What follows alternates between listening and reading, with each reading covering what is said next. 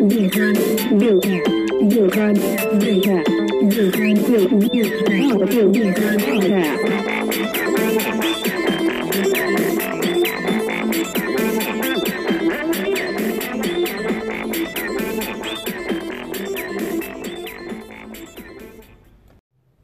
everybody, welcome to Wheel of Crime Podcast, mini spin number 3.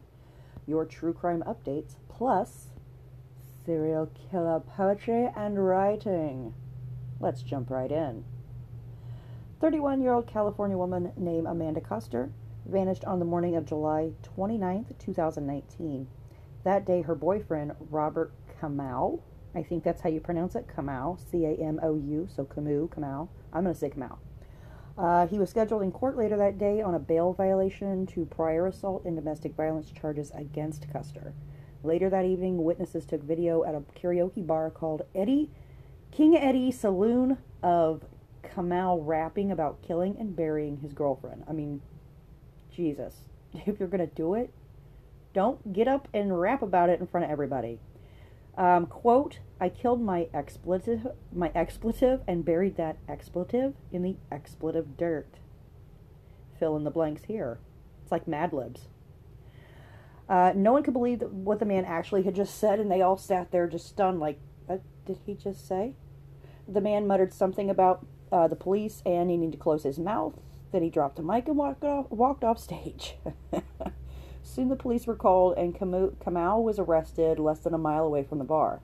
He had also been charged with 1 felony count each of first-degree burglary, injuring a girlfriend, assault by means of force likely to produce great bodily injury, and a separate misdemeanor count of battery. According to the district attorney, the latter charges came from an incident on April 22nd when Kamau was accused of beating Kuster, strangling her, and threatening to tase her. Kuster had run to a neighbor's home, and Kamau is accused of chasing her into the house and then beating the elderly man who was attempting to help her. Later that day, Kuster disappeared, and Kamau was out on bail.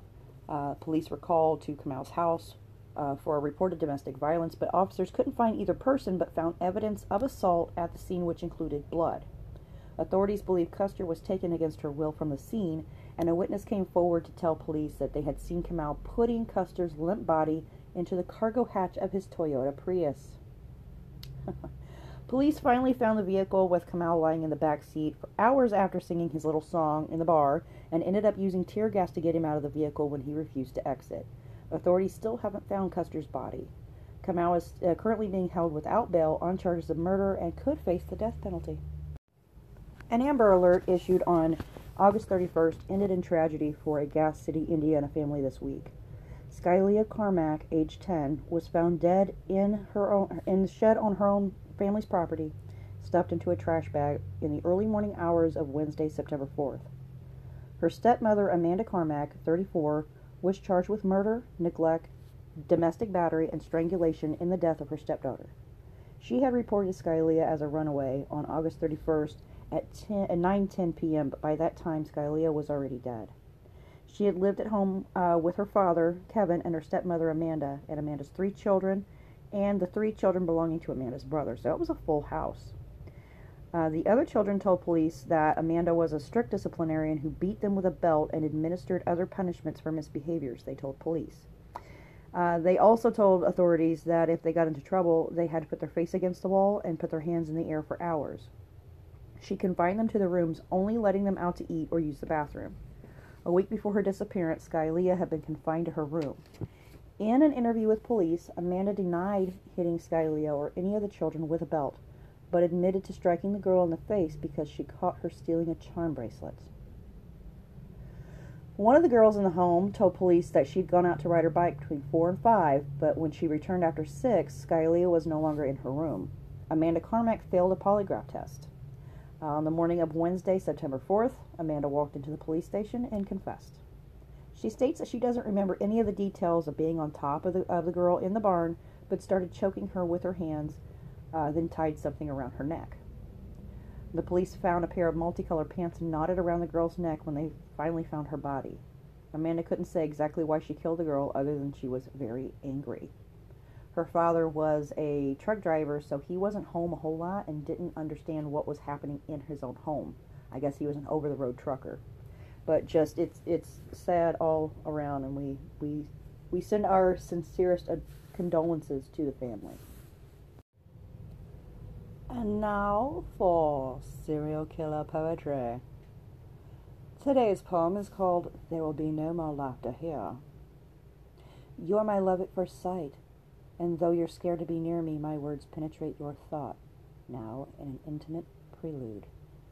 Your face framed in dark curls like a portrait. The sun shone through highlights of red. What color, I wonder, and how straight will it turn plastered back with the sweat of your blood? Your wet lips were a promise of a secret unspoken, nervous laugh as it burst like a pulse of blood from your throat. There will be no more laughter here. This poem was written shortly before the suicide of Israel Keyes. Israel Keyes he has admitted to at least 11 murders, but we suspect that he was probably more involved in the killing world than most people even realize. If you don't know who Israel Keyes is, go to the last podcast on the left and listen to their description of it. In all the interviews that he gives, he sits there with this hideous laughter, just the way the guys from the last podcast on the left describe it, it's so funny to hear it, because you'll hear Henry go every once in a while, and everybody knows exactly what it is. Israel Keyes laughter. Let's move on to the next one. This one is not a poem, but this one is a written statement it was a letter sent to Mrs. Budd after the murder of her daughter, Grace Budd. And the author is Albert Fish.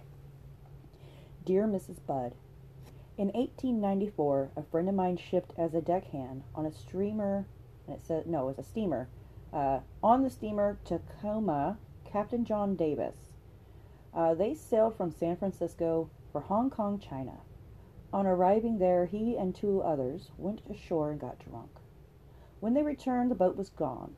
At the time, there was a famine in China. Meat of any kind was from $1 to $3 per pound.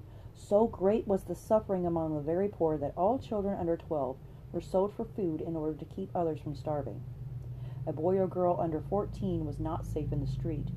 You could go in any shop and ask for steak, chops, or stew meat. Part of the naked body of a boy or girl would be brought out, and just what you want cut from it. A boy or girl's behind, which is the sweetest part of the body, and sold as veal cutlet, brought the highest price. John stayed there so long that he acquired a taste for human flesh.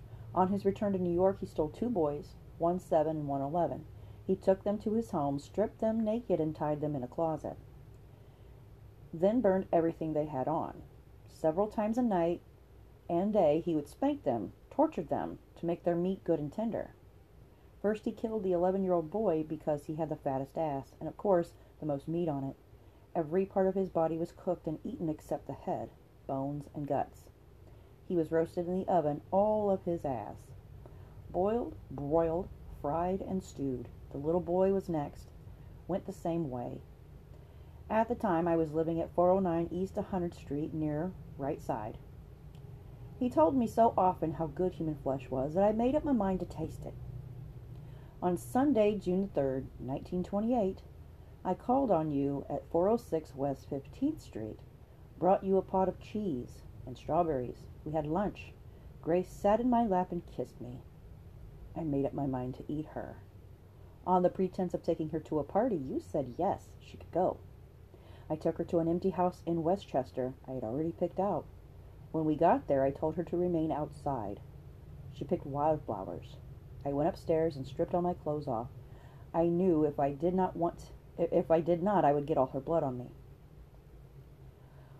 When I was ready, I went to the window and called her. Then I hid in a closet until she was in the room. When she saw me all naked, she began to cry and tried to run down the stairs. I grabbed her, and she said she would tell her mama. First, I stripped her naked. How she did kick, bite, and scratch. I choked her to death and cut her into small pieces so I could take my meat to my rooms, cook it, and eat it. How sweet and tender her little ass was, roasted in the oven. It took me 9 days to eat her entire body. I did not fuck her, though. I could have, had I wished. She died a virgin. What a good man that he didn't fuck this little girl before he cut her up and ate her. That was a sick motherfucker, too. But that is it for serial killer poetry and writings. Alright guys, that's it for the mini spin this week. It's a short little thing. I've got the other episode ready on deck. So in a couple days I'll be releasing that one. Just want to make a few tweaks to it. And we'll get started. Thanks guys for joining us again. Mini spin number 3. See you next time. And don't be a dick. Real crime.